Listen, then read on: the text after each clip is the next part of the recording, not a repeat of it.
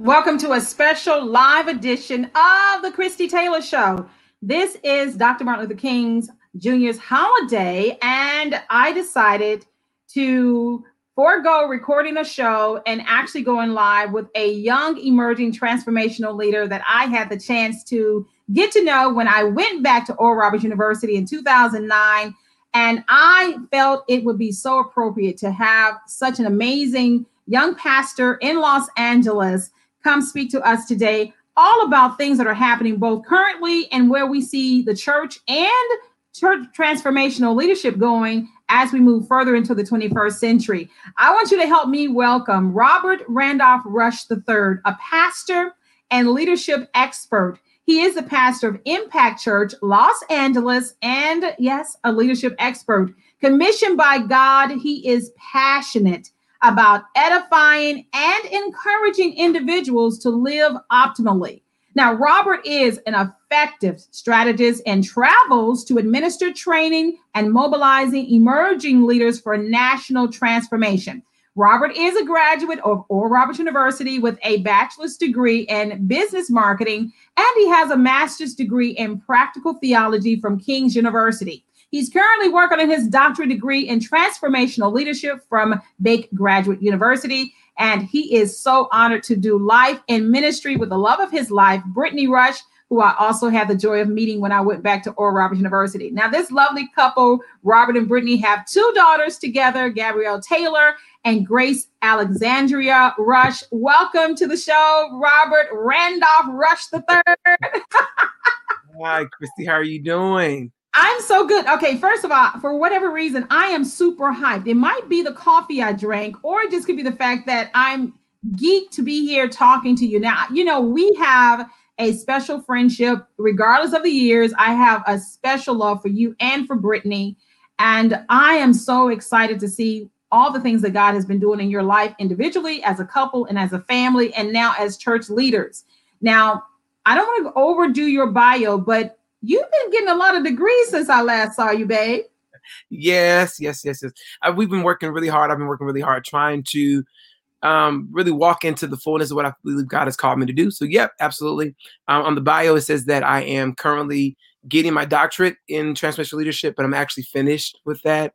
Congratulations. Yeah, thank you. So I'm waiting for my degree to be conferred upon me after my defense of my dissertation, but everything else is done. And everything has been accepted. So I am technically Dr. Rush, but we'll wait till June to make that official. But yeah, absolutely. Yes. Well, congratulations, almost Dr.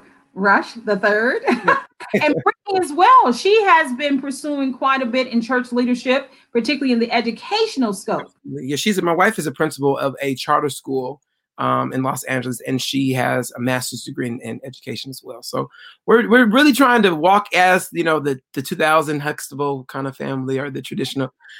We often say we're the traditional married Christian family with the pastor and a principal as a couple. But yeah, absolutely. Yeah. That is so true. Preacher teachers, y'all have returned us back to the preacher teacher concept, which was great segue into historical Black communities and leadership. Now, this being Dr. Martin Luther King Jr.'s holiday, I felt like this would be so appropriate to go live as opposed to recording a show, particularly since we've had a very interesting 2021 already. And then land this interview by God's design. Yeah. And you being a pastor and also one who is very involved in transformational leadership. First of all, 2020, you and Brittany, what was your takeaway, both as a man, a father, and also a spiritual leader? Oh, man. 2020 was it felt like a decade. It felt like a whole decade and a year, right? We felt so much that happened. I mean, just death. It just seemed like the spirit of just the death angel kind of came and just took so many people that we love, leaders, and then also just the pandemic and just kind of pressing into, what does it mean to do family? I feel like I fell more in love with my wife because, I realized I could be with her in quarantine for months and months and months at a time, and we didn't kill each other. But even with the unrest that we saw, I remember, especially around, I guess, June, May time, July, I have the most random people that I've not spoken with, since Oreo or whatever, reaching out to me saying, "Oh, I love you, I support you." Different people of a different, different color than I am, right? Making comments and just kind of reaching out, and people were asking me, "How do you feel? How do you feel? How do you feel?" And I realized that one of my frustrations that we lived with in 2021 is the fact that growing up in America, seeing these images, from the 40s and the 50s, not being around that time, having my mom come from Durham, Arkansas, my parents being from the South, and hearing about where we've come, and then to still have that same tension, right? The same tension, and to still be living in that, 50 years, 40 years, and so I think 2020 produced a level of frustration within myself, a frustration that I knew that I had, but then it just became more apparent. Another frustration that I felt that I really came to grips with, and that's why I love our conversations. We have the ability to talk about this stuff. The thing that I really came to grips with was my frustration as an evangelical.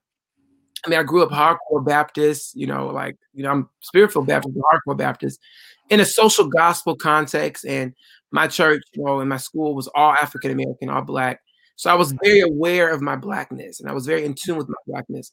But then going to Oral Roberts University and being more persuaded into a more evangelical type of mainstream bent of theology and, process and acceptance, I realized that in 2020, although I know who I am and I was very in touch with who I am, but then yet there was a frustration that I realized, wait, I've accepted a theology, a concept that I don't really agree with, a perspective, a persuasion that's not authentic to myself. So I felt a need in 2020, to press into authenticity, and then to discover what that is, or to rediscover and redefine what that is as a Black millennial in the United States of America, And so there's a lot of different things, just this 2020 was just a year that I think and as I said to you, I think before when we spoke last week, I believe that it was a prophetic year. I think that 2020 was a year to kind of show us the pulse of our nation, to show us where we are as a nation, and to allow us, if we were willing to accept it, as an opportunity to look into the future. So I know I said a lot there, but that was beautiful. Yeah. That was good. It was on point. And you're speaking to a lot of the core of what I have been feeling. And with me being a Generation Xer, you being a bona fide millennial. Bona fide. I oftentimes wonder what you all are thinking. Of course, they have built into the dialogue that there's a battle between the baby boomers and the millennials. But oftentimes I have said to myself and friends and those of us who are in that Generation X, the generation between the two of you all, that oftentimes we have not positioned ourselves in a place to really give voice to what we see from both sides. Mm-hmm. And which is why I've always tried to, particularly in the last couple of years, become more engaged with you all's generation and really hear what you are thinking, because you all have inherited a world that is imperfect. That you all have inherited a world where every institution we valued and held as holy has been exposed with perversion, with faulty belief systems in every sector of society. And yet we all have still charged you all, particularly those in the faith, with maintaining a sense of godliness and belief. So I've been wanting to have this conversation. And now that we have had the 2020 global pandemic, economic recession, social unrest, and a contentious election, all within, as you say, bedrock Baptist beliefs, Pentecostal experience, evangelical exposure.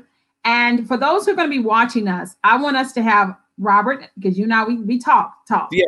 That oftentimes at the intersection of our Christianity, coming from very social justice roots, but being exposed to a evangelical gospel that exposed us as Black people of promise, tokens even, exposed to the globalization of Christianity. And I want to kind of talk about that in light of Dr. King and the work he did, which ended up reverberating around the world. And we sometimes get caught up, as you know, with feeling conflicted about our faith and about your place in the world, about politics, about economics. And I would like for you, I'm giving you the floor. It's almost like this is your show today. Really speak both as a man, as a Black man, but from your prophetic gift. Okay.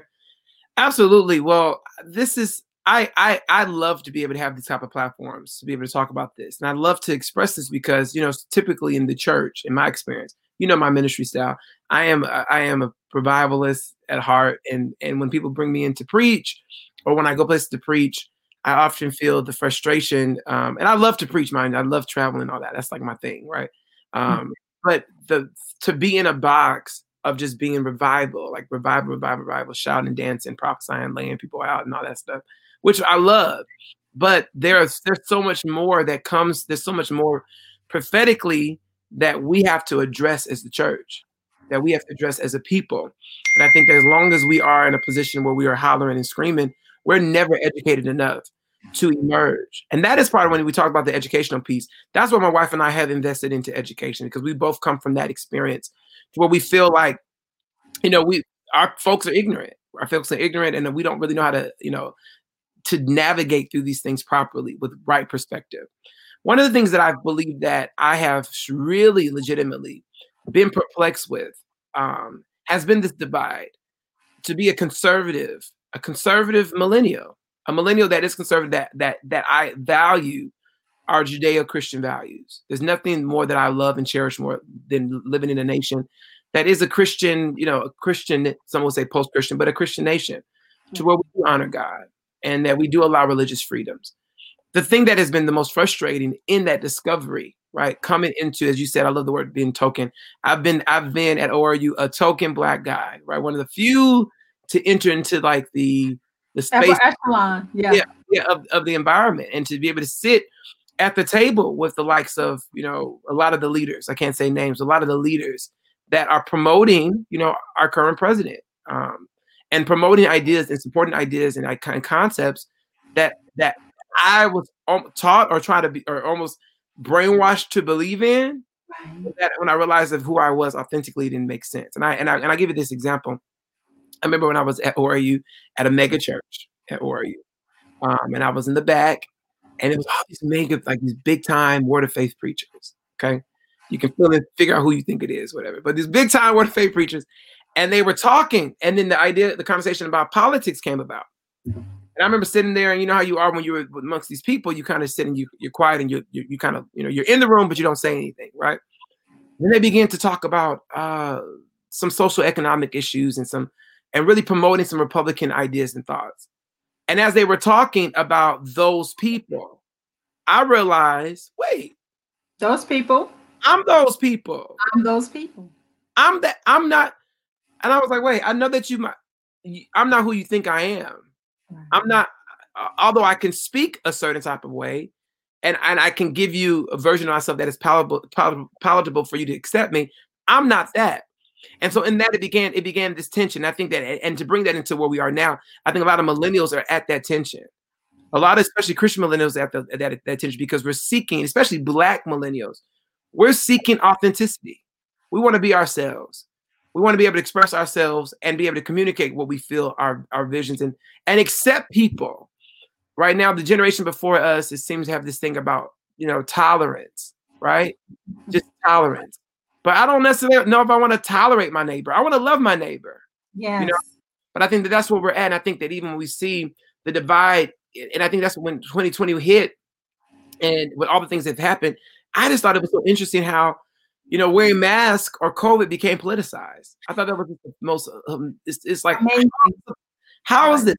How and why in the world are Christians, Bible-believing, spirit-filled Christians, supporting ideas, or no, not ideas, an individual that literally does not stand or does not seem to stand for our values? Now, I understand now politically wise, but like we're going to just like close our eyes to the racism that is present, the intolerance, the ignorance that is present, the lack of diplomacy. We're going to close our, and I think that right there within myself in 2020, it began to build like I said, that word frustration, a holy anger to say, we cannot walk and consistently be in that establishment. And so it's like it leads us to go into areas or to embrace concepts that seem to go against our upbringing. So now we have this divide between the baby boomers and the millennials. It's like, well, y'all fake, baby boomers. Y'all fake. Y'all the ones saying yes to boss, yes to master.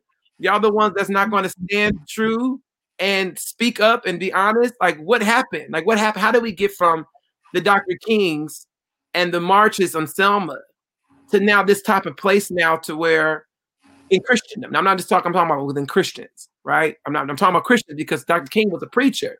Yes, he was. Where the church is leading the movement.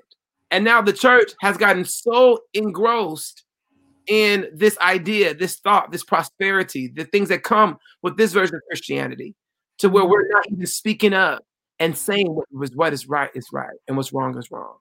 Where is the voices of this generation? And that's why I think that a lot of millennials are moving from the establishment, not want to deal with the traditional churches, not want to be a part of the traditional ideas or, as we, political ideas or thoughts. A lot of more millennials now are moving into being an independent thought. It's like, we don't have time for this. Right. We need change. We don't need promises of change, promises of hope. We need a different America, and we're going to make sure we get the America that we are seeking for. Wow, that's powerful. I like the fact how you introduced, okay, because I love to put all of this in both historical perspective, both from a secular and sacred, concept, the humanities of America in the last 100 years. 100 years ago, we were coming from the church perspective. All of this is because we are honoring a preacher who led the social movement today. That's what this conversation is about. We can get into the public policies that came and emerged, but what we had was a Black preacher and positioned at the forefront of a movement that had already been in motion. Mm-hmm. Of course, historically speaking, I know that my grandmother, my mother's mother, let's introduce this to the conversation. They were against integration. Mm-hmm. A lot of those who were born out of the slave emancipation, Reconstruction period, they were absolutely against our integrating into white culture and society because they saw this day. Mm-hmm. Let's add that in. And I oftentimes talk to my mother, who, thank God, just turned 87. And, we talk about a lot of things very heady. And I joke with her. I said, why did y'all disobey your parents? You all disobeyed your parents and pushed for integrating into white culture and society because of the pushback of the separate but equal. And I do understand that. However, I believe in that rub, in that generational breakdown, going back to what you said, that generation that pushed for the civil rights movement. The good and the bad is that there turned out to be some detrimental things that was introduced into Black culture, into Black community, Black family, that we're still suffering from. Absolutely. So when you all as a millennial, which goes to what I say as a Generation Xer, I want to make sure I clarify that, is because we do know that part, Robert. And I want to apologize for not communicating as a Gen Xer the fact that there was a lot of balls that were dropped that you all have now inherited as you move into leadership. Yeah.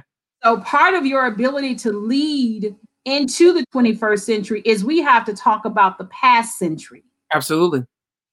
And the past century is that there were some generational breakdowns on how to handle Black people in an oppressive society. Mm-hmm. And so we did have a generation, as we call the Great Generation, that came out, that were birthed out of the wars, because they had seen the world and they had seen how it could be in other countries. And they came back home thinking that they could integrate and be accepted. But the truth is that we see that wasn't necessarily true. Yeah. That's what you all have really inherited, is that it's not about the policies and the integration and being able to eat, cook, dance, sleep, hang out, play basketball with people who are quote unquote not of our culture, but it really was the equal part in the I would say the life mattering part. Yeah, absolutely. So I want to apologize as a Generation Xer to not let you all know that's what you all inherited. You inherited a divide of Black culture where there were two generations saying don't integrate and one that wanted to integrate. And because we did make strides economically, for many, Black people are in a better position economically than we were 100 years ago. Absolutely. And we have opportunities more than we had, of course, 100 years ago. And that is due to integration. I agree with that. I always feel like one of the demise of the African American experience and culture has been our integration. People don't really like to talk about that, but I do believe that because we lost sense of our role models, mentors, right? Going to school and not ever seeing a Black teacher, going to school and never seeing Black, thinkers. And so I imagine that's to be very difficult because praise God, my church, give you a little history. My church was, as I said, a social gospel church. We come to my church at Calvary. Growing up, there was a Black Jesus on the stained glass windows. Okay. So my church was real Black, okay, and was very Black. And the school we had was Black. My Santa Claus was Black. My Jesus was Black, right? So all the pictures of everybody in my school environment was Black. Even in a California area, it was majority Hispanic. But I was able to grow up until the 8th grade in an all Black type of experience. The poems we spoke, the poems that we recited was all Black artists. The people that the music we listened to, the jazz, we learned our culture. So that was a benefit. But that's my experience. That's not all of our experience. Right. And because we've lacked that, it seems as if but I think that's the thing that we're longing for now. It's like this. The millennial generation is longing for that, as I said, authenticity. That is true.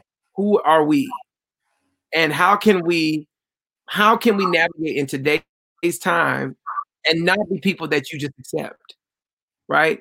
Or just hear by affirmative action. How do we get into a position where we are leading, our voices are heard, and we're not just the token person just to match a quota? And it's a reality that, and as we reflect on Dr. King, right? I believe that when he shared his speech and he shared his vision, I don't think that what we are at now was in that. No, it was not. Mm-mm. Not for us to lose our grip, not for the church to lose our voice, not for us not to be able to name a pastor, a mega pastor. Come on now. That is respectable, that will actually share their opinions and speak up against it. I mean, like, you think about this, like, who now is leading this movement? We have people that lead the movement and we see the movement, but it's like they don't have the same level of respect. They don't have the charisma. Those of us that have moved into the charismatic church. That's the thing that I've heard. This guy told me this is just last year in 2020. I told him that some of his actions to me, our church, we were using their building. I said to him, this seems to be a racial tension. You're complaining about our sound. You're complaining about how we play the drums. You're complaining about all this, right? There's racial undertones in our exchange. This man told me there's no such thing as racism. We are in the kingdom as Christians. We're brothers in the kingdom. Okay, let's talk about this. Okay, for some people who are not part of the multiplicity of Christendom, because some people are still very much sect-driven in the Christian church. Yeah. You and I have been exposed to the highest levels of Christianity, the globalization of it. And it's always interesting when I share the story that I like you, early on was sitting in the rooms as that token, being given that special treatment because I had that extraness, only to find out that they were going to send me to the places I came from to evangelize. Mm-hmm. And it because, like yourself, I had such a strong foundation of, I had some of the most savest saints, honey, growing up. There's no way possible I could go back to my community and save them. But I understand the conversation I recently had with a dear friend, and I think she may be watching. about the fact that what we were being actually taught was a form of imperialism, Mm-hmm. capitalism that the Black church bought into, because and I want to get to the Republican platform Okay. just for a second. Prior to the current platform that is being pushed within the Black evangelical movement, because all I'm concerned about right now is the Black church, because that's what Dr. King was. He was a leader seeking freedom and equality for Black people, and eventually incorporated others. But as I see our journey, we were beguiled into believing that their way of doing church, and I have a lot. Okay, now I'm going to sound like a token for sure. I have a lot of amazing friends who are non-Black. Yeah, love me, and I love them. absolutely. But as a culture, historically placed, we were beguiled to believe that the way they were doing church was better. Right. Yes. And we have suffered as a result. So therefore, we do not have a voice at the table, because we have, as a preacher, I want you to speak to that, because I could preach. Okay. So this is about us making a change as we move forward, because it is imperative that not just from a secular perspective, but that the church regains their position in the struggle. Absolutely. So here's the thing. Now, I think when we talk about the kingdom of God, the struggle that we have with the kingdom of God is that we think that, or people say stuff like, it doesn't matter what your color is, as long as your blood is red, right? And our blood we've been covered under the blood of Jesus. Okay, that's fine. But we have to understand this idea and this concept that when the Lord created us, he placed us in our experience, socially, economically, racially. He places an experience because his desire is to call us out of that experience to then bring deliverance and salvation to that experience. And so for me, that as a Black man from the hood of Los Angeles, right? A little bit of hood, right? But I come from my experience, right? Family members that have been incarcerated, understanding gang violence, growing up in the 80s and the 90s, very well with like the Crips and the Bloods, right? Go walking down the street, can't wear certain colors. That experience is a part of my experience. God would not put me in this skin. God would not put me in this history if he did not have a word for me for those people or for my people. Yes. I think that we've had is that at one time, it was almost like you've been snatched out of them, so now you can become one of us. Nah, my friends Pookie and Tay and Shaquan, these folks literally are my friends. I grew up with. These people need to hear a gospel, a message that is relevant to where we are. Yes. The issue with the imperialistic gospel or the modern European bent of the gospel, I'm trying to say this, is not contextualized. Correct. Even how we interpret Christianity. I'll say this. Part of my doctoral studies, I spent some time in Malaysia. We did some studies in Malaysia. It was Malaysia and Japan, but Malaysia was very interesting to me. One of the things that I thought was very fascinating was when I was in Malaysia and I went to the Christian church. For those of you guys who know history, Malaysia is not a Christian nation. Malaysia actually is a Muslim. It's an Islamic nation. And they associate their religion or their nationality based off their religion. So you can be historically Indian or race. You can be born Indian, or you can be born African, or you can be born Chinese. You can be born whatever, Italian.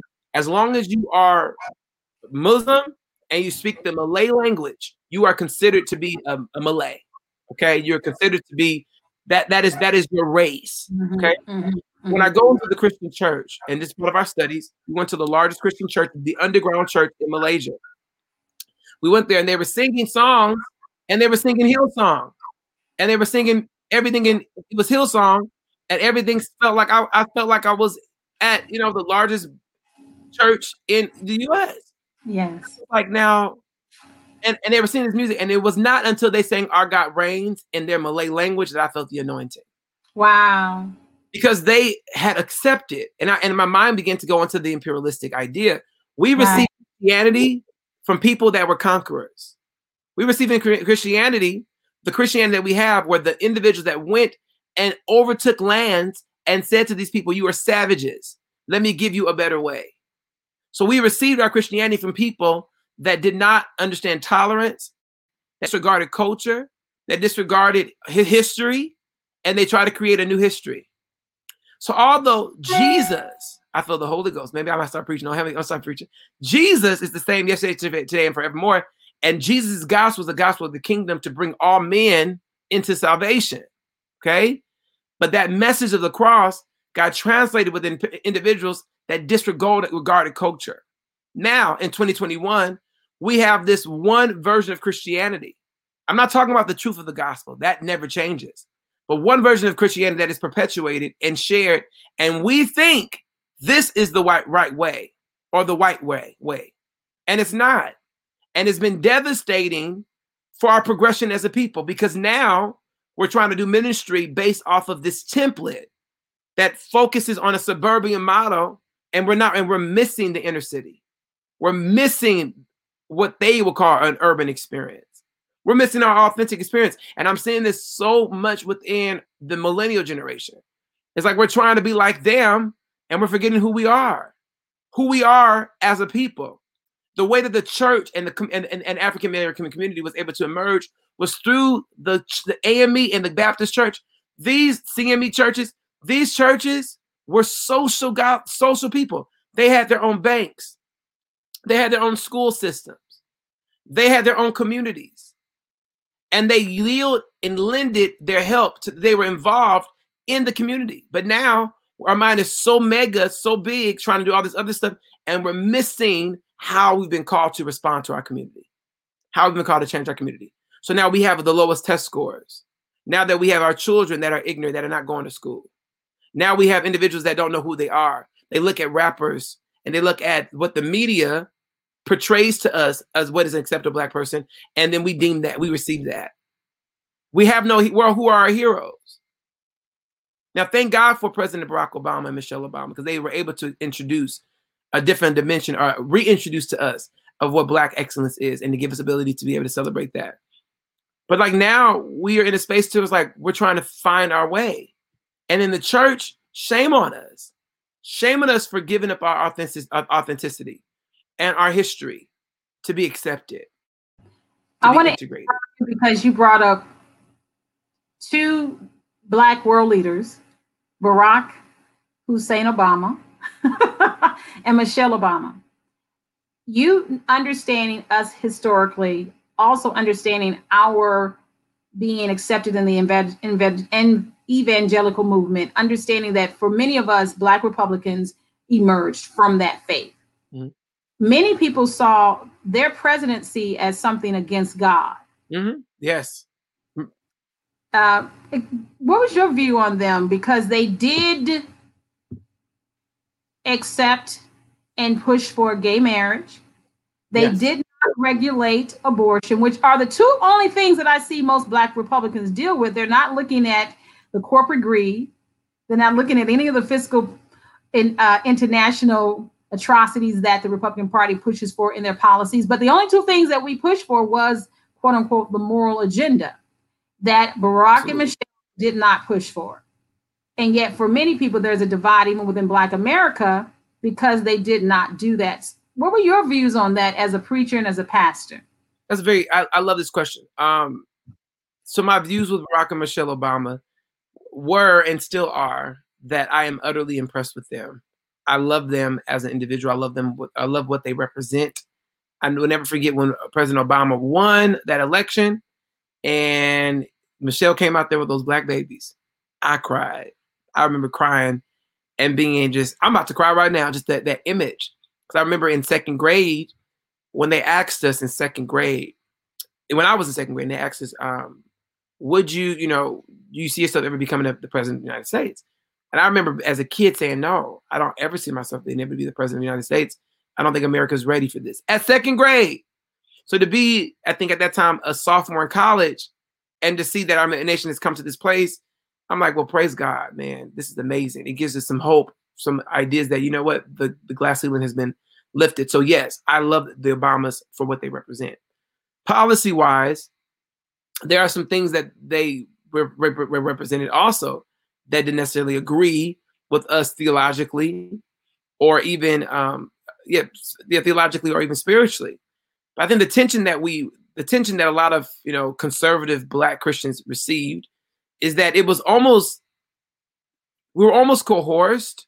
You're almost bullied if you were in a mainstream type of idea, almost bullied not to express your admiration or just your acceptance of just what they mean for history beyond policy.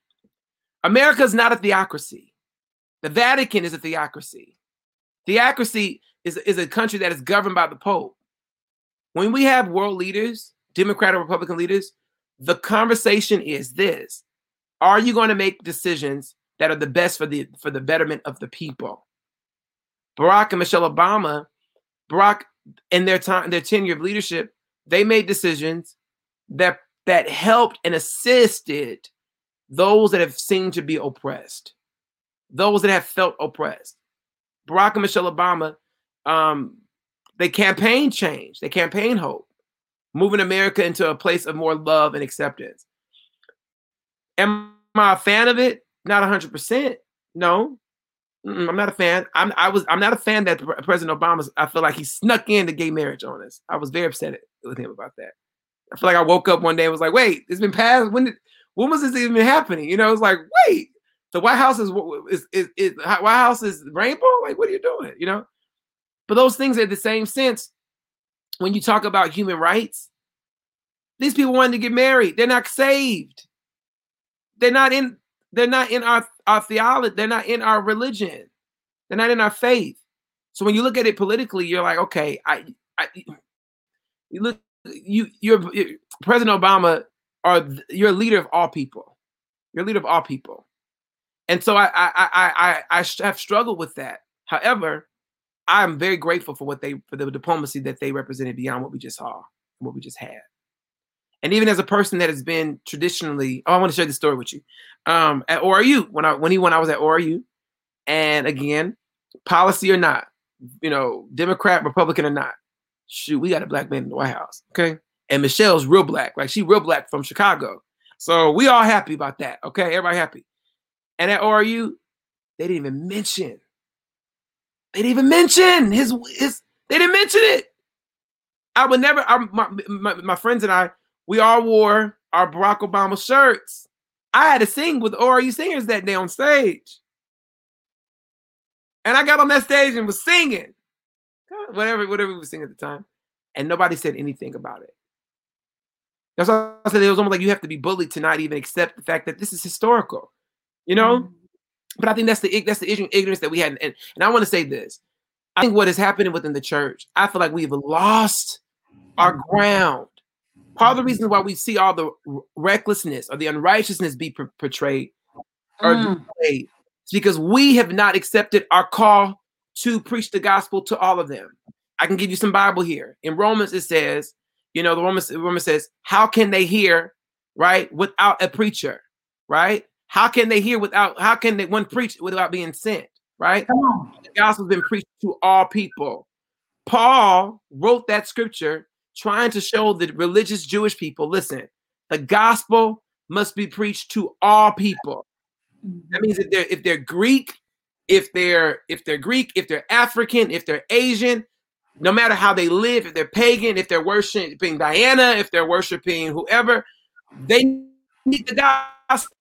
See, what we have done in the church, the evangelical church, we said, oh no, you're too nasty for us. You're too reckless for us. We're not going to preach the gospel to you. We're going to reject you from your church. We're going to kick you out because you're gay. We're going to kick you out because they want to look like a man.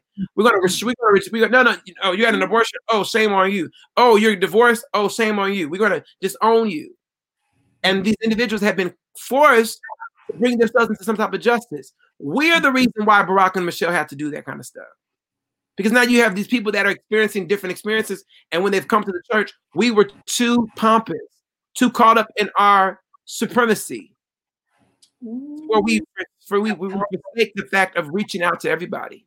So now to be democratic means to reach all people. To be Republican seems to mean that we appeal to the aristocracy of America. So Yes. I am so grateful that you as a millennial is speaking to that, because I have been feeling that and speaking that in my intimate circles for decades. How that and I just had that conversation with someone last night. It's like the only reason why policymakers have to even get into moral issues and make legislations and policies in that direction is because the church failed. Yeah, we failed. If you preach the gospel of liberation and the gospel of love and get to the heart of the issue, then a lot of the lifestyles that we want to regulate through policy would not exist. Would not exist. You know, I think about how growing up in the South, your parents as well, having that Southern root, we had so much inclusion while not being tolerant of bad behavior. Mm-hmm. We did not have to be concerned with the Republican current platform of morality because we already were dealing with those who had alternative lifestyles and how we dealt with it. We already did. We weren't even participating in, you know, the quote unquote pro-life movement because we were having 8, 10, 12 children. People were having children out of wedlock, still could get married. Another man would raise their child because they're even in the midst of our cultural shame, because there was shame if you had a child out of wedlock, but there was still love and grace in the midst of that. Your grandma will take that baby and raise that baby as their own. You hear me? So there was no need for this pro-life argument where we now had to become divisive. We were the one that were shamed in the 80s for having quote unquote children out of wedlock. We were the community that the greater society said you all are having too many children. And they were the ones that began in the late 80s and 90s. I remember in my time of really pushing this agenda under the auspices of Christianity of having long-term birth control for Black women. Mm-hmm. So when we come to the 21st century and all of a sudden we now want to chastise each other for being in the vein of procreation or not to procreate. That's why I say the Black church, you know, this is our day of reckoning. It is. The greater society, but we're talking about on this day of Dr. Martin Luther King Jr., he alone did not do this. It was a movement of the Black church. Now, were some churches sitting on the sideline waiting for things to get better, and then they showed up at Woolworth? Some churches sat on the sideline, but for many Black churches, they were in the trenches. And that's where we have to return. I said this, we can no longer be angry that the LGBTQ community hijacked, took over, push forward the civil rights and humanity agenda. When we dropped it. The church dropped it. What happened with us? We took what was given to us. Some of us got our good jobs, our good government jobs. Some of us got our other things, and we stopped really feeling the strain. You know, they gave us enough to believe that things had changed, and now we're seeing it has not changed. Well, when the LGBTQ community continued to press and ask for change as far as acceptance, right? You've abused us for too long, and now you're going to accept us. We're in your face. You were in your face. And so we were just sitting getting fat out high off the hog, and we gave up on, us. I even think about even when we talk about like jobs and employment in America, you know, it's like the jobs that we once Black people used to, to work in. We had a conversation about this, even like Black men in construction. We were the construction folks. Yes. My daddy made a lot of money working in construction. Yes. I won't pick up nothing. Like, listen. But that became a cultural shift. It became something that was shamed. We were shamed of being blue collar. We were shamed, by our station in life, not understanding we need every layer of society to move us forward as a family, community, and nation. Can I give you something that's really interesting, though? It's so interesting. Yes, sir. Go ahead. The reason why I don't pick up nothing now is because my dad did that. My dad didn't want me to be a painter. My dad wanted me to go to college and get a degree. So my dad was built out of shame. In his mind, he was like, my son is not going to do X, Y, and Z. So now I'm a product of my father, right? Yeah. So here I am, clean cut. You hear me? I'm a man, right? But when it came down to it, I can't even walk in my family trade. Right. Now my dad, that was like, we've done this. We paved the way. But then in the Jewish community, that's how they continue generational wealth. It's like you move beyond just walking and being a blue collar worker. Now you have the idea of an executive. Now you can build my business, my now you can build my little, my little storefront business, a small business. You can build into an empire because you have the acumen for it. But that's how even the Korean culture has done. But Black folks trying to be integrated, trying to keep up with the white folks. We've forsaken that. Now, I will say this: my parents, my ancestry on my mother's side. I don't know about my father, but I'm just going to speak on my mother's side. They were agrarian. They were agriculture based. My grandfather sharecropped. He was a sharecropper. My grandmother on my mother's side, she did domestic work. Even my mom, when she was in college, she did domestic work. So there was a disconnect for us. Church was our escape. Church was our escape. Once you could sing, preach, shout and holler, what I'm saying, then you can go into entertainment or pastor church, and technically I could do both, but I'm not going to play with God or his people, because I could be a good first lady or pastor right about now. You already know I love to preach and pray on the low. Especially pray. I love to pray. I really do. But we're not going to let everybody know that. But I want to say, get to the wrap up, as we have discussed a lot of different angles, and I know for some people who are watching and who may watch this later, to see two Black people from different generations talk about the impact they felt, first of all, being integrated into white society within the Christendom circles, within Christendom. I'm to this day, there's a pain, I'm going to speak for me. There's a pain that I feel that I had to sit in those rooms realizing that who they wanted to save was me. That there is a pain there. And I hope that by me having these conversations, that if anybody's like, oh my God, I thought I was the only one. No, sweetie. No, sweetie. And oftentimes I talk about this. It's like when they're talking about evangelizing the world, as you said, the imperialistic incorporation that has been impacted around the globe, that the gospel, as we were taught, came with the conquerors, came with colonialism. And it's okay for us to accept that. It is okay to understand that it was all intertwined, but God is still God. God is still supreme. Outside of the current 1,000 years of European rule, God is still supreme. And we can still, I know there's a lot of pushback with millennials and even my generation, why they left the church, because they didn't want to have nothing to do with that European God. God is still God. God is still supreme. God is still the ultimate. But it's okay for us to accept the reality that it had been intertwined. And it is okay for us to begin to, I think about Kirk Franklin, who has definitely, I felt, had a lot of hardship in the last couple of years as he began to have to speak to some of the racial issues within the Christian music circles, because of the fact that they abandoned us when it comes to racial inequalities, when it comes to them not standing with us when it came to protecting our lives and the things that are concerned about our communities. But I think it's okay for us as Black Christians or people of faith, or your spiritual walk, wherever you feel you are on the spectrum of believing God, for us to unravel that. Yes. See forward, knowing that God is God, and that it's okay if we unravel the threads of white supremacy from our belief systems. It's okay. It really is okay. It's okay. I agree with that. I feel like that last year, 2020, helped me to come to that realization more than what I thought I needed to.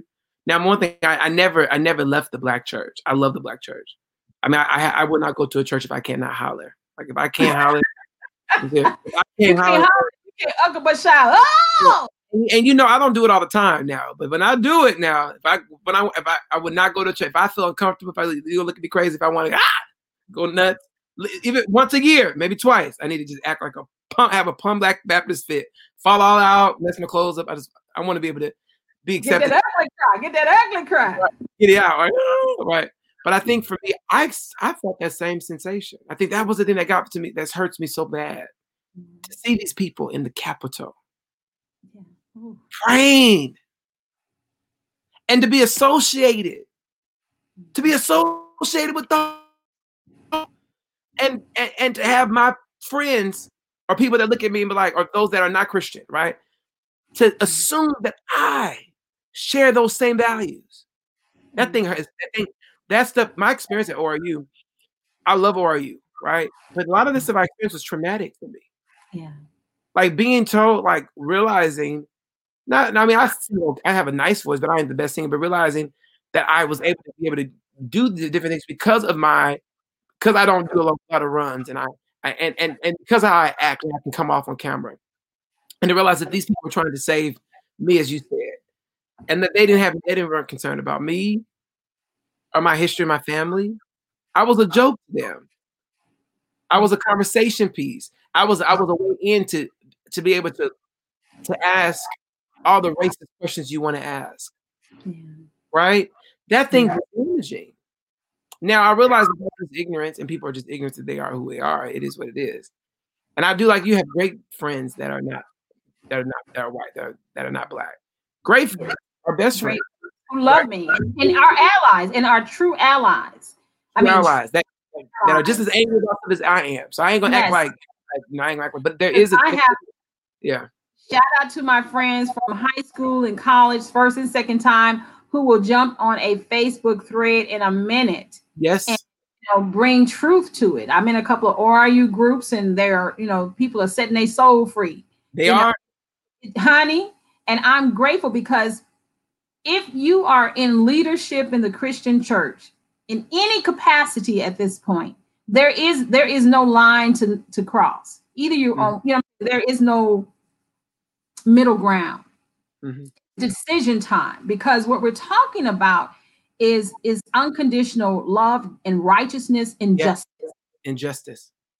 And we have to pick up that baton. And I think that if we can be prophetic, in order for us to regain America and to bring America into revival, it's necessary for us to get our hands dirty and to embrace people that we've been taught to not embrace, and to maybe entertain concepts and deal with and wrestle with our theology a little bit, and wrestle with some of our perception a little bit, and begin to open up our hands and our hearts for people that we've been deemed and taught that were demonic and destructive.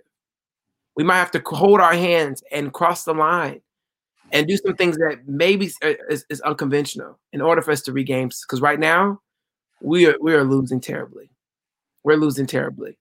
And I think that if we're going to deal with transformational leadership and then come back into the spirit and on this day of Dr. King's, as we celebrate his life, we're going to have to, even like Coretta Scott King, after Dr. King died, she started moving into some other stuff. She started promoting like women's rights and gay rights. I mean, we don't talk about that because it's not, but she got into the rights of human beings. I think the church needs to begin to push that, not change our truth, right? Not to change our truth. I'm not saying that. I'm saying if somebody lives in a different truth or somebody lives in a different reality, let's embrace them and love them with our truth, and not use our truth to disown and discredit them and to push them away. We got to get it together. 2020 was a year that was prophetic to show us that this is listen, this was going on in your nation. And for those of you guys that are watching that are a different persuasion or of a different race or whatever, I implore you to not be defensive in the times of us being honest. Let Black folks talk. Like, let us talk. Thank God for integration. I got the same education as y'all. Listen to me. I'm not talking to Ebonics. Listen, right? When we share truth, accept it in humility, and let's use that truth to move us forward. That's right there. That right there is what the church needs to do. We need to hear the truth, disassociate ourselves from the supremacy, right? This whole separatist mindset. This theology comes from the separatists. They came here with the idea of starting a nation with slaves. Like, our nation, this is a part of our fabric, 1619, part of the fabric. This is part of the ethos of America. Let's accept it. But let's bring an end to it.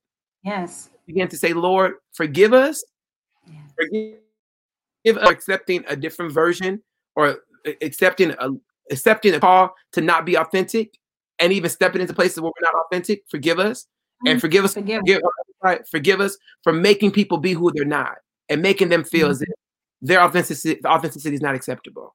And let's find a way to embrace each other, and let's move and change this nation. I feel like that's what transformation. I think that's what transformational leadership is authentically. To look at the history of the past, to assess where we are, and to strategize moving forward. When I study transformational leadership, the biggest idea of transformational leadership is different than strategic leadership. Strategic leadership deals with the idea of leading by strategy, right? Leading by vision. But transformational leadership says that we lead by transformation. We lead by looking internally and bringing us into a place of transformation to where we change the organization from the inside out. Strategic leadership, you can bring people from the outside in and bring change. And it's like, no. We're going to assess what we have. We're going to do what we need to do with what we have and fix it and improve it from the inside out. And that in turn will bring transformation.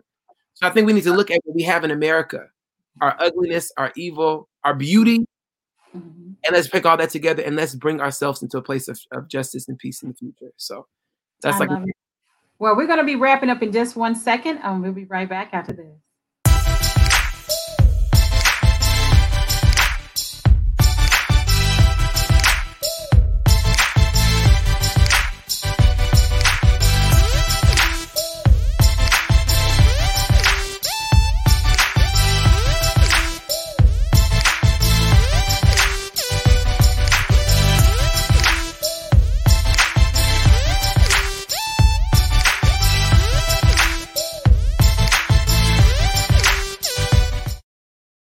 All right, welcome back to a live edition of the Christie Taylor Show on this Dr. Martin Luther King Jr. holiday. And one emerging transformational leader, Robert Randolph Rush III. I had the joy of meeting him in 2009 when I returned to Oral Roberts University. And I'm so glad we have had a love relationship and I would say more of a sisterhood, because y'all thought I was going to try and be y'all mama and auntie. But the friendship God has blessed me to have with you and Brittany, I'm so grateful. And I'm so grateful that you had this very candid and honest conversation, things that we talk about off camera that we dare to talk about today, because the healing and the transformation our nation needs is going to come by really digging into the root of how this nation was built. And really, as the church, both Black and collective, all races of this nation, and dealing with it head on. Any last words? And I think we can pray today. I think we can pray our way out of here today. We can pray. Absolutely. The King, he's a preacher. Yeah, man. However you want to wrap it up, but I'm giving you the freedom to even say a word. Okay. All right. Well, I just have to say, Christie, you're amazing. This has been such a joy. I love being able to have these conversations, and thank you for just being an amazing host. And let's pray. I mean, we could pray on this day. Amen. So I'll pray. Father, I thank you so much for this time, this era, this season that we're in. Father, some of us might think that this might be a time of confusion and craziness. And Lord, I give you praise that in the midst of chaos, you are still speaking. You are in the midst of chaos, Lord. You are the God that is able to speak with the still small voice. Lord, my prayer today is that we would not respond to the rhetoric of the season or the rhetoric of the hour, but we will hear the voice of the Lord. And that, Father, we will have, oh God, a strength to stand. Lord, I pray that we'll have the strength to stand and to propel and to promote the vision of God for America. God, we pray, oh God, against, oh God, ideas that are connected with thoughts that have nothing to do with you. Lord God, cleanse our land, Father God, for the things that we've participated in that have had nothing to do with your vision for us. But God, we pray that in Jesus' name, you're bringing the church together collectively. You're bringing, oh God, people together collectively. And you're training us and showing us how to move and propel and move forward in destiny. Lord, I lift up, oh God, America on this great Martin Luther King Day. And God, we pray that the dream that you showed him, that dream, Father, that you show, that you revealed to him, that dream of us being able to walk together in unity, that Father, that dream still is obtainable. And we said that in Jesus' name, we shall walk and receive the manifestation of what you promised your prophet.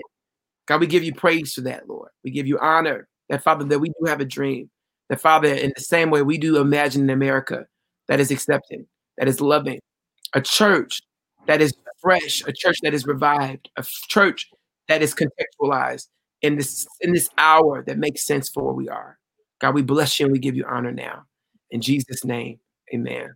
Amen. Hallelujah. you. I love you. I don't know where Brittany and the girls are, but you make sure you hug and kiss them for me today, okay?